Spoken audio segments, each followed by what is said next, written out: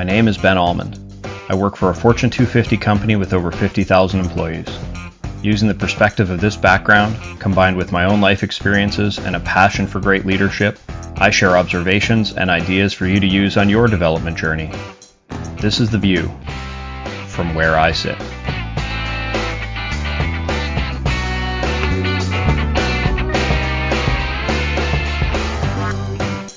Hey everybody, Ben here.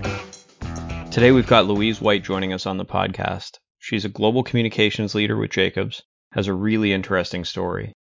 We met during the integration efforts when Jacobs acquired CH2M Hill and have been friends ever since.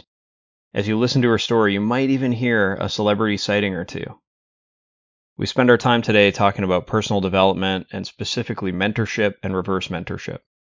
Louise has some great thoughts on mental health and staying positive during the lockdown as we go through this pandemic, as well as some ideas about how the future of work will affect us all. I think this is timely considering what we're going through with various stay-at-home orders or physical distancing rules, not to mention we could be heading back into another lockdown if things flare up in the fall. I want to be sure you're prepared to look after yourselves and your families as we go through this. So enjoy today.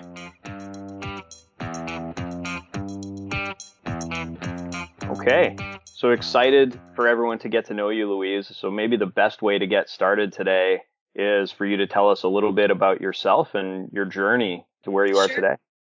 Very glad to be here today, Ben. Thanks for inviting me. So my journey actually started, I guess, a long time ago in terms of my work life.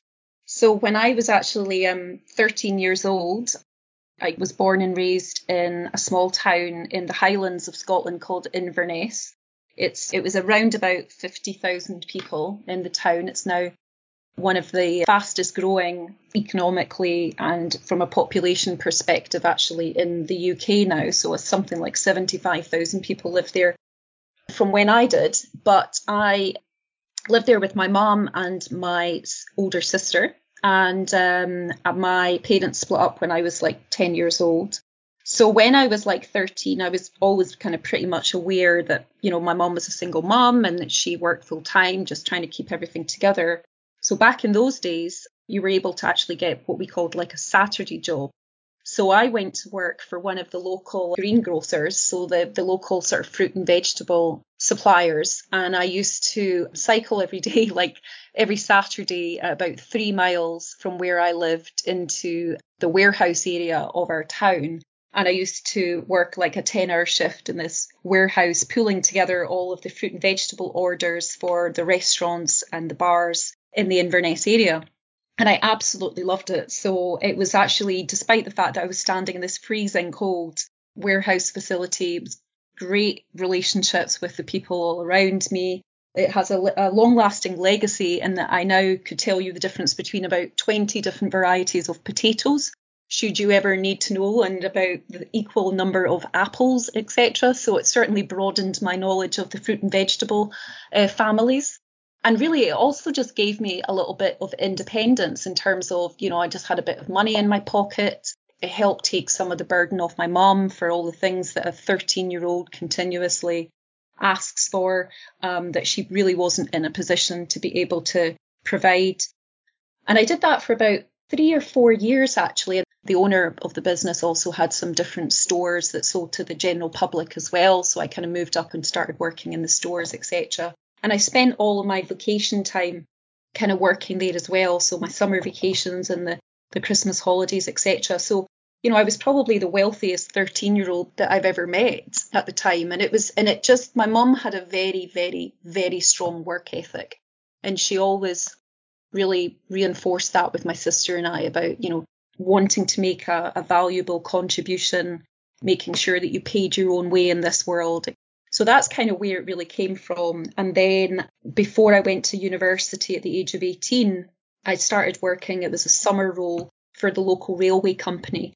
And it was really working across 3 or 4, it's what they used to call a summer clerk. So you were basically covering lots of other people's days off. So I worked in everything from the travel centre selling railway tickets to I worked in the telephone inquiry bureau, because this is obviously the days pre-internet. So people actually had to physically phone up and say, hey, can you tell me what's the time of the next train from Glasgow to London? And I would kind of have a very, very backward computer and have to kind of determine all these different travel plans and tell the callers how to get where they needed to go.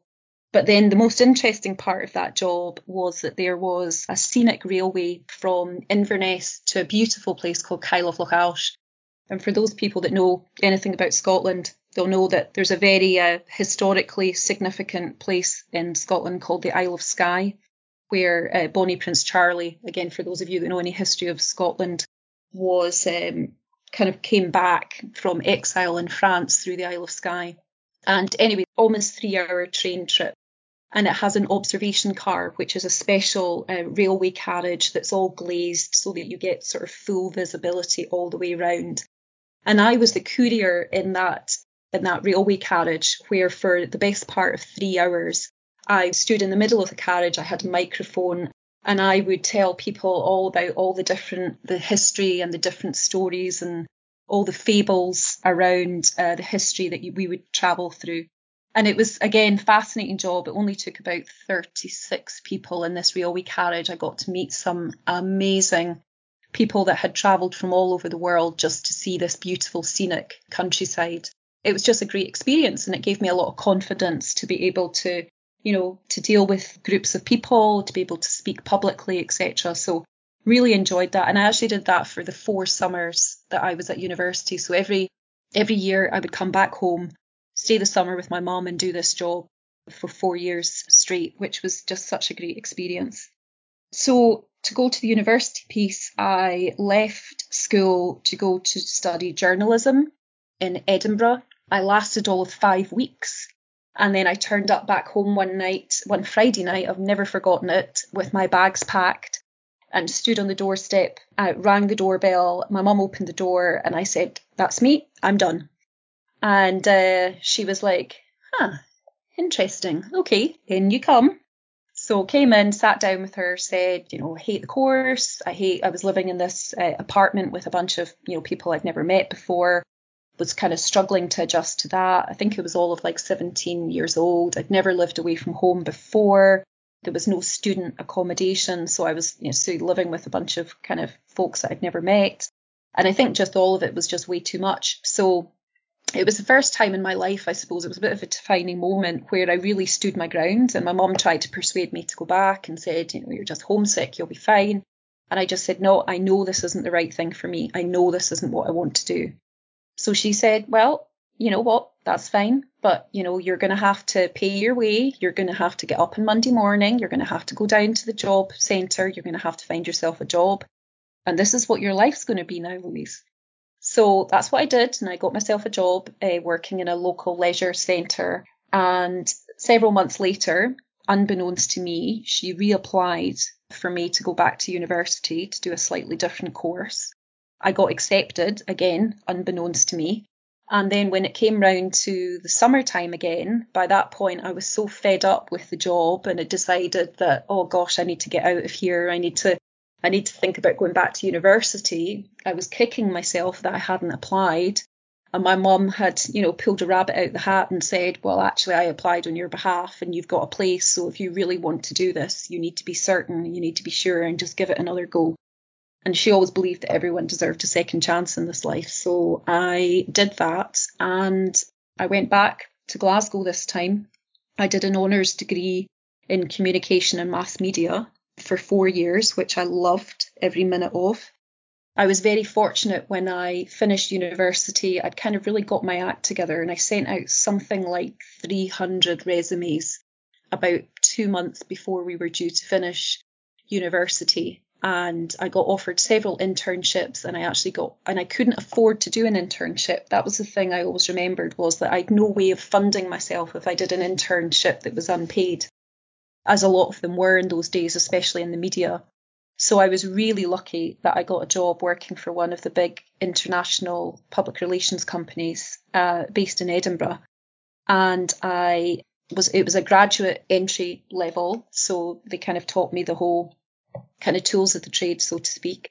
And worked there for 3 years, really across a whole broad range of business to business and consumer accounts, everything from relaunching linoleum flooring back into the UK market. That was not an easy one to sell, let me tell you.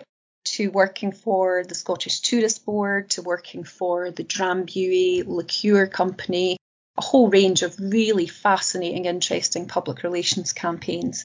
And I think that's really where I got my love for PR in particular. I then left there and went to what was Richard Branson's media company, Virgin Media. I worked there for a year as their in-house PR and marketing person. And then from there, I came to a company called Babty. And Babty was ultimately acquired by Jacobs back in 2004. And I started out there as their public relations officer. And then I gradually just kind of worked my way up progressively over the years. And then when we were acquired by Jacobs, I was very fortunate that actually opened up some additional opportunities. Now in the role of Vice President of Marketing, Communications and Brand for the People and Places Solutions business. That role really came around when our current COO, Bob Pragada, took up his head of line of business role. I had reached out to Bob and offered just if there was anything I could do to help him in his new role. And he called me up and he said, tell me a little bit about yourself. I told him who I was and what I did. He asked me to come and meet him when he was in the UK. So I did that. We really hit it off, had a great conversation. And he asked if I would consider broadening my role, which at that time was just for the UK and Europe, and consider doing it from a global perspective. So I certainly wasn't going to turn down that opportunity. And anybody that knows Bob will also know that, really one of the best people you can possibly work for. So I have had a really amazing experience over the last 4.5 years working in partnership with him and some of the other senior leaders within our business. Wow, Louise, what a journey, right? I would think that from a communication standpoint, you probably learned a lot on that train. Oh, huge amount. I mean, just because the exposure to so many different nationalities, I never forgot meeting, just the most charming American, retired couple that were visiting Scotland from the US, from Florida in the US. And I was a really big golf fan, huge golf fan. And my favourite golfer back in those days was Fred Couples, still is to this day. And at the time he was the US Masters champion, etc. And I remember talking to them and they knew Fred Couples. And I remember just being blown away by this. And I didn't know anybody from the US back in those days. And, typically friendly Americans gave me their card with their home address and their phone number and said, if you ever make it to the US, you come and look us up and you're welcome to stay with us. And, Americans just being a much more culturally open kind of, I suppose, nationality than people in the UK who have a tendency to be a little more guarded. And I remember going home to my mum and saying, you're never going to believe this. I met a couple today, Fred Couples. And that was just an example of just the whole diversity of the different types of people that just fascinated me that you would get to meet. There was a lot of Japanese people that took that particular trip as well. And it just fascinated me, that whole mix of people. And I just loved conversing with all those different folks. So definitely did, Ben. It definitely kind of set me down the pathway, I suppose, to wanting to actively communicate as part of my career.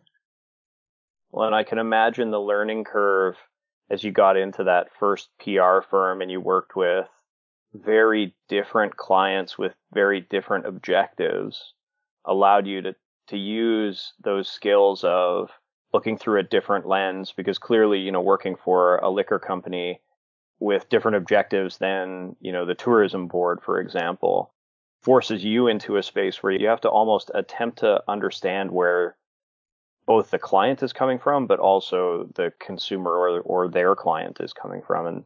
And that's probably served you well over the years since joining Babty and subsequently in the Jacobs world. Yeah, absolutely. And the interesting thing, I mean, for so many of folks in our own business at Jacobs, is that you're representing, you're working on multiple projects often at the same time. And every client is as important as every other client, right? So just really learning how to juggle those different priorities and making sure that you never had a client that felt like they were being undervalued or under represented, and just having to make everyone feel like they were the most special person because they didn't care who else was in your portfolio that you were trying to manage at the same time. So it really helped sharpen, I suppose, skills around just prioritization, time management, which, when you're 21 years old, as I was when I started in that job, are not typically things that you may be especially astute about. But as you say, it was a very steep learning curve. I think that's what kept it really interesting, was the fact that there was such a broad range and variety of work, and some accounts of which obviously I liked more than others. But that was always the great thing about it, because you also had to go out and pitch for business. So you would be part of a pitch team that would have to go in and present to new business clients. And again, that was just a great discipline to learn about how to succinctly condense your messaging and sell fundamentally as well. So yeah, it was just the best grounding I could have got to the start of my career. That's interesting because, we pride ourselves in, the best sales being starting for us anyway, starting with people doing great work and interacting with their clients in a positive way. And that, using air quotes here, seller doer attitude. So you had that ingrained in you from the time you were early in your career with that PR firm. Yeah, absolutely. And when I actually came into Babty, so many of our folks, the structure of Babty was unlike, Jacobs is at the moment, where we have a kind of dedicated, sales professional team. Babty didn't have a sales team to really speak of. In fact, the marketing person was pretty much 2 or 3 of us in its entirety for a business that had about 4,000 people. The sales folks were seller doers, as you say. So it was people who were both delivering the projects and then always having to have their eye on the future pipeline at the same time. So they were multitasking between selling and actually, delivering at the same time. So I think that mindset to me didn't seem unusual because I'd come at it from the same discipline in the PR company.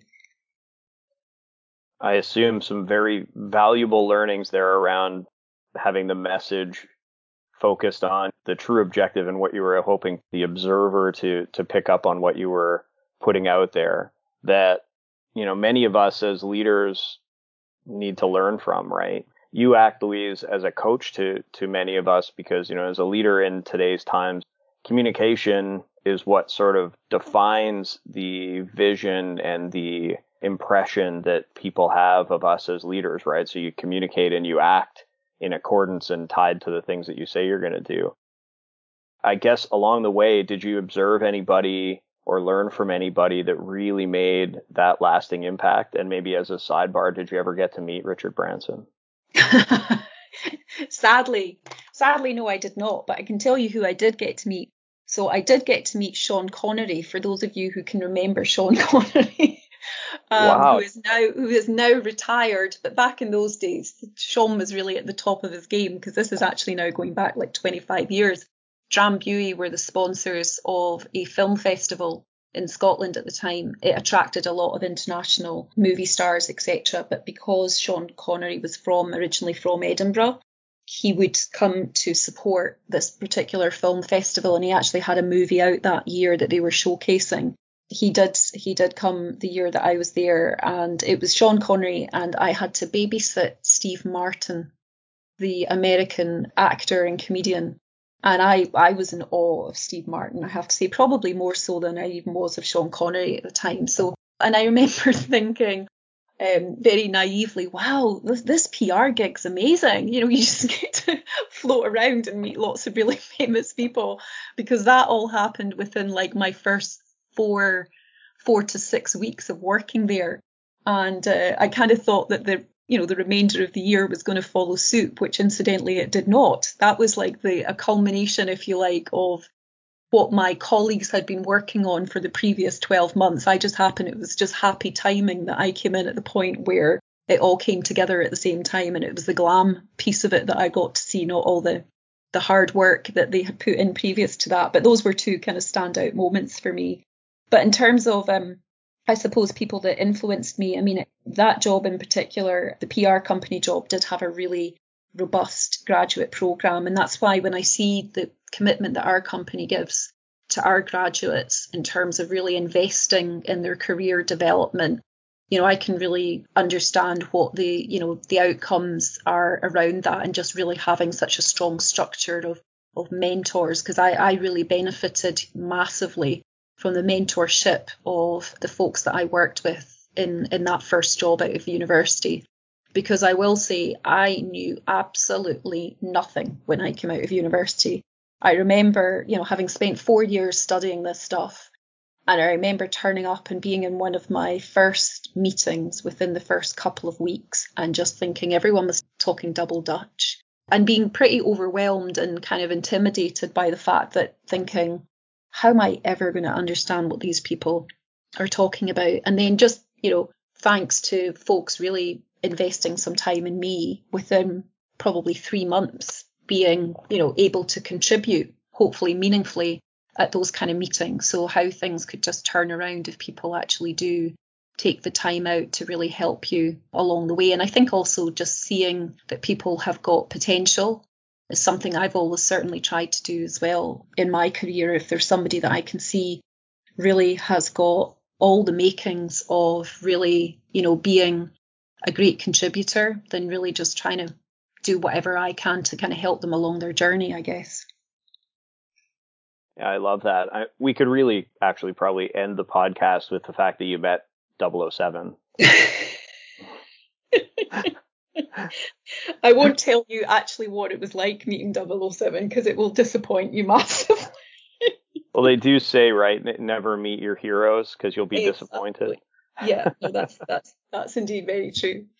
I do love that concept, Louise, where, you're sort of always learning and always teaching at the same time. And I think, we talk about it a lot as we have conversations on the podcast about there's opportunities at every point in your career to be leading and providing input and impacting, even if you're not sitting in a position of power on an organization chart, right? And helping educate and continue to provide valuable lessons based on your own experiences, which, as you know very well, depending on where you are in your career, you've got a very different lens, but that also adds value because sometimes we get locked away in our echo chambers of people who have experienced the same things as us along the way.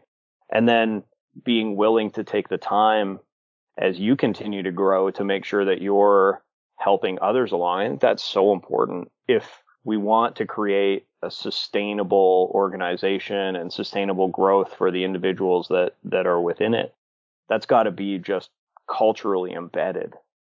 Yeah, absolutely. And I think you have to be really open to learning from people at every level in the organization. I mean, I think one of the smartest things our business has ever done is introduce the executive intern program.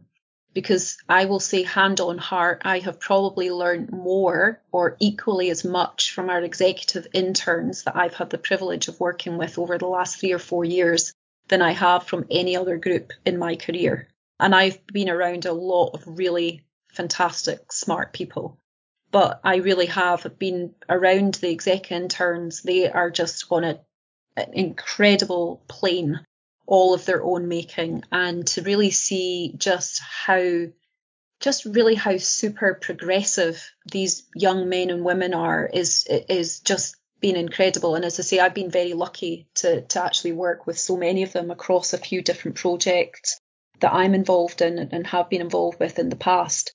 And I mean, I've always wanted to learn from who I've worked for. So I've always wanted, not surprisingly, I guess, for anyone, to work for somebody who not only do I respect, but also somebody that I know that I can continue to gain, further experience from.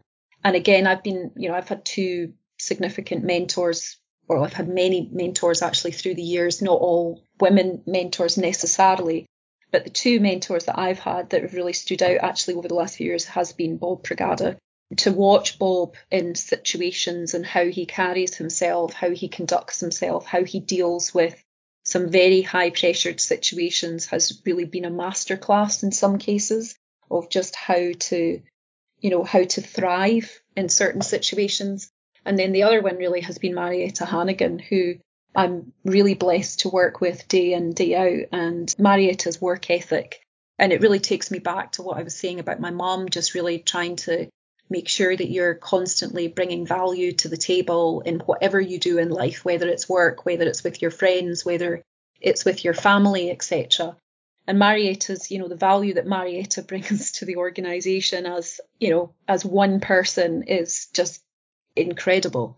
So I think having been working, alongside both of those folks has really pushed me further forward. And I've been very lucky that they've been very generous with their time over the years as well, which has, helped me develop, I think, a great deal. I was lucky enough early on, Louise, that two of the very first people I met as I joined Jacobs through an acquisition as well, right, were Bob and Marietta. And that helped me get a better sense of the organization that I was joining and what the heart of it was going to feel like. And, they were both in different roles than they're in today. And it's been exciting to watch them grow. But I want to go back to something you said or a little earlier on around, I've been lucky enough to also learn from folks all around me. And there is a bit of a mentality that goes into being able to take in, experiences happening around you, information from people at all levels of the organization, and take those and synthesize that into something that helps affect the way you behave and act going forward.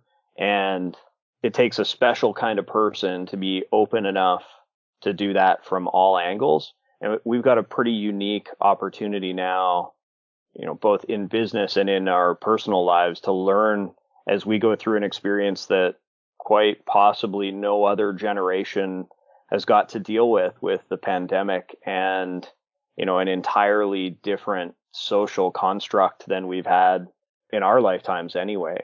And I know you and I have talked a little bit about what we can learn from this, whether it's personally or professionally. And I thought it might be worthwhile to dive a little bit into, what has your experience been like as we've gone through the drastic shift from global travel and interacting in close proximity, face to face, nonstop, to all of a sudden we're home?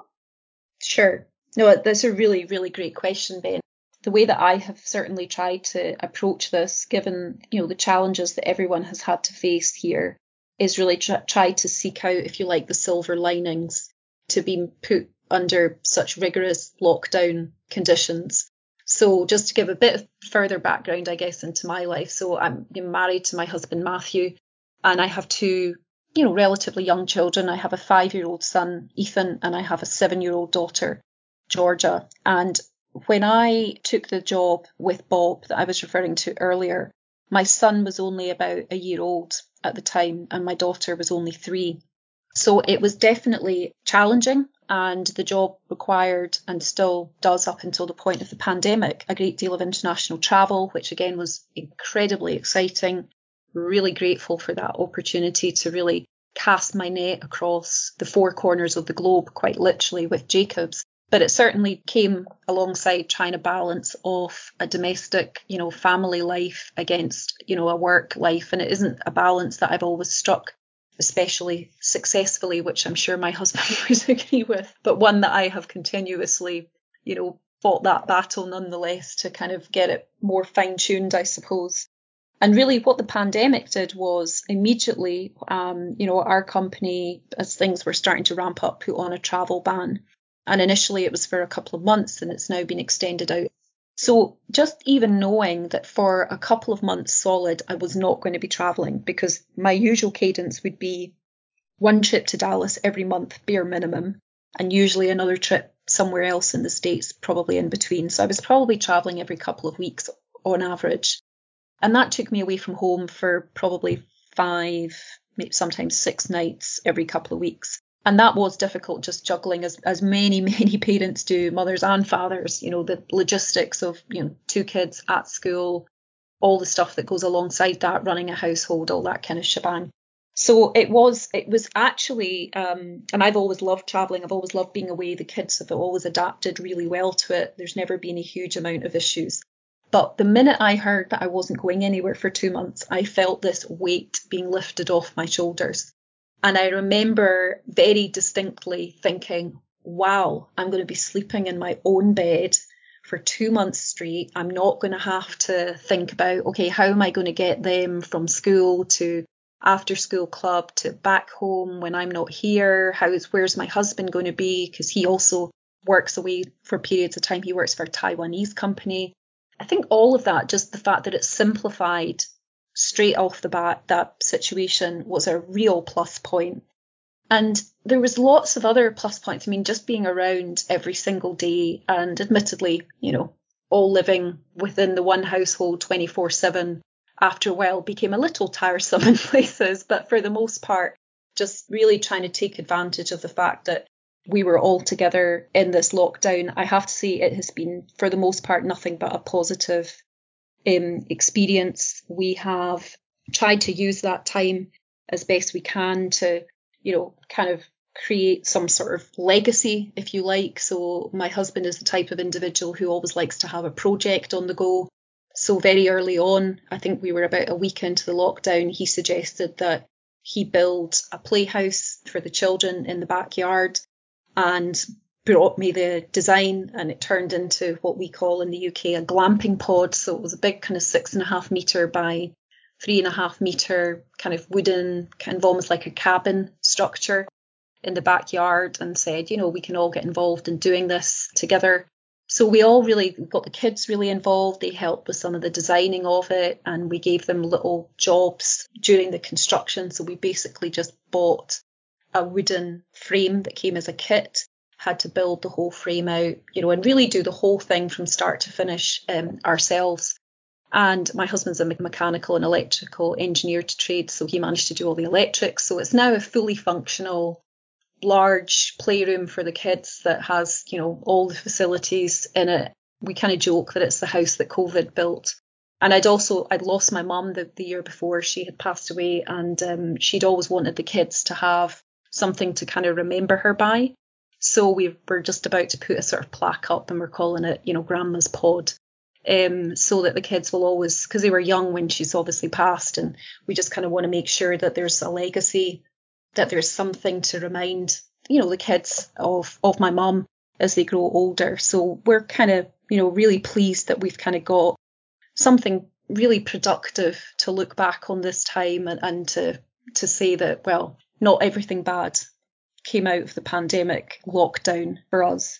So that's probably personally how I've tried to look at it. And also, I think professionally, I've just been staggered by how responsive, not just my own team, but the business as a whole, for, being part of a 52,000 person company. The fact that we were able to respond to this and have, 85-90% of our organisation stood up for remote working within a matter of days, I think was nothing short of miraculous. And I think most of us would agree that there has been little, if no, disruption to our ability to work remotely. And probably nobody was more surprised than me, because I was never a fan of remote working before. I never chose to work in the house. I always liked to be in an office environment. I always liked to be, dressed for an office environment. I always liked to be very much in a professional surroundings, and I'm never a fan of, sitting at home and working. So I thought I would really struggle with this. And actually, it's been quite the reverse. It's been a real eye-opener. And I think we've seen through all of the different surveys that not just our own organisation, but lots of other companies have done as well, is that there's a real movement now to be introducing further flexibility into people's ways of working, and not for us all just to return back to the old ways of having to be tied to, a desk in an office, but to really give folks some better options around how they balance their working lives. So I think this has acted as a real accelerator for all of this. And again, I think that's been a major silver lining, to be able to push our approach and our mindset forward quite dramatically, I would say. COVID seems to have shown us through crisis what was possible.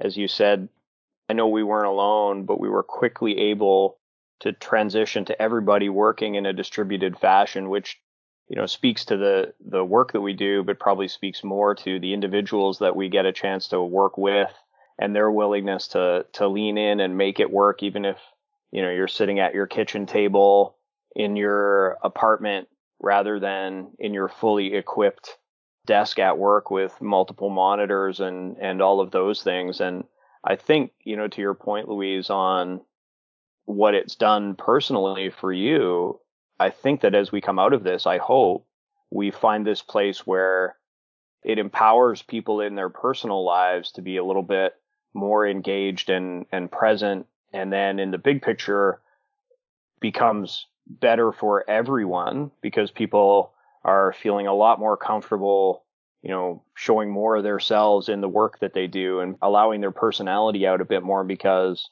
they feel comfortable enough that, their kid could walk into the room while they're on a conference call and not be embarrassed by that. Or, their dog could be making noise in the background and that's not as disruptive as they thought it might be.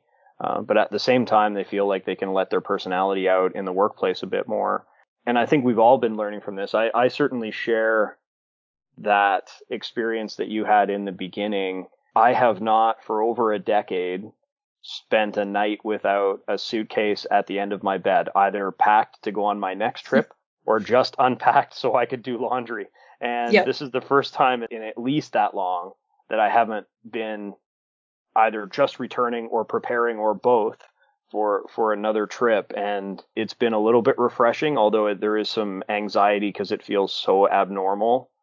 But I'm excited to see what this does for us. I will admit to anyone listening that I've seen pictures of the glamping pod.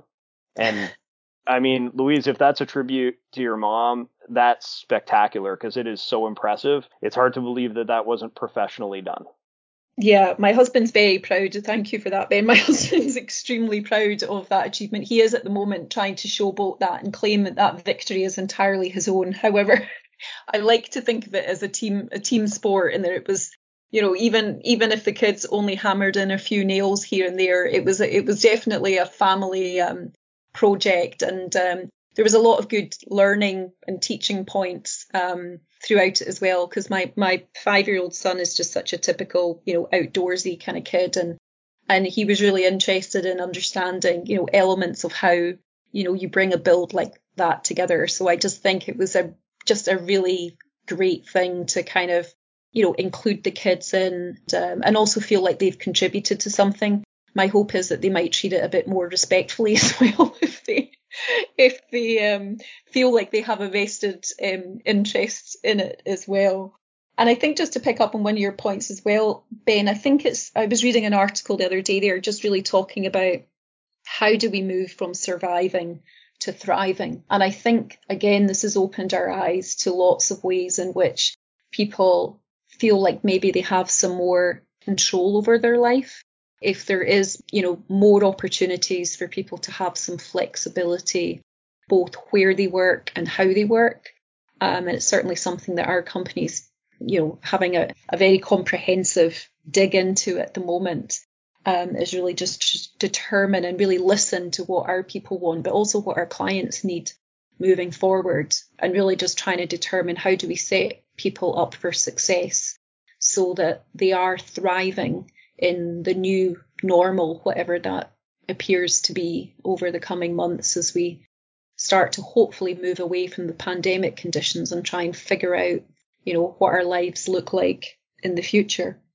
The world is definitely going to change, right? Yeah. And I'm really curious to see how we take the best things that we're learning through this pandemic as a result of all of us going into crisis mode. And I say that in, like the entire world reacted to what clearly presented itself as a crisis.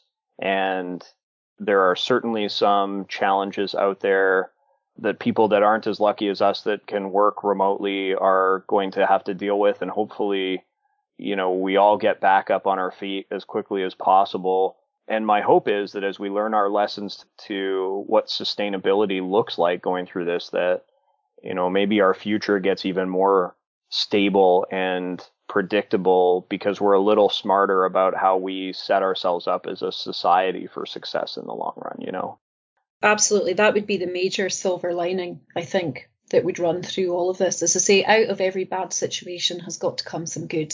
That's the kind of doctrine that I've always tried to believe as I've kind of worked my way through, you know, my journey. And I think this situation is no different. But I mean, don't get me wrong, there are hundreds of thousands of people, as we know, that have lost loved ones during this time. And, you know, their perspective will be very different for those of us who have really just had to live with the disruption around this. But for those who have really been at the hard side of this, where they've actually had some very significant personal losses, I know that's a very different perspective that they will have. But I think for the most part, there has to be some good that can come from this.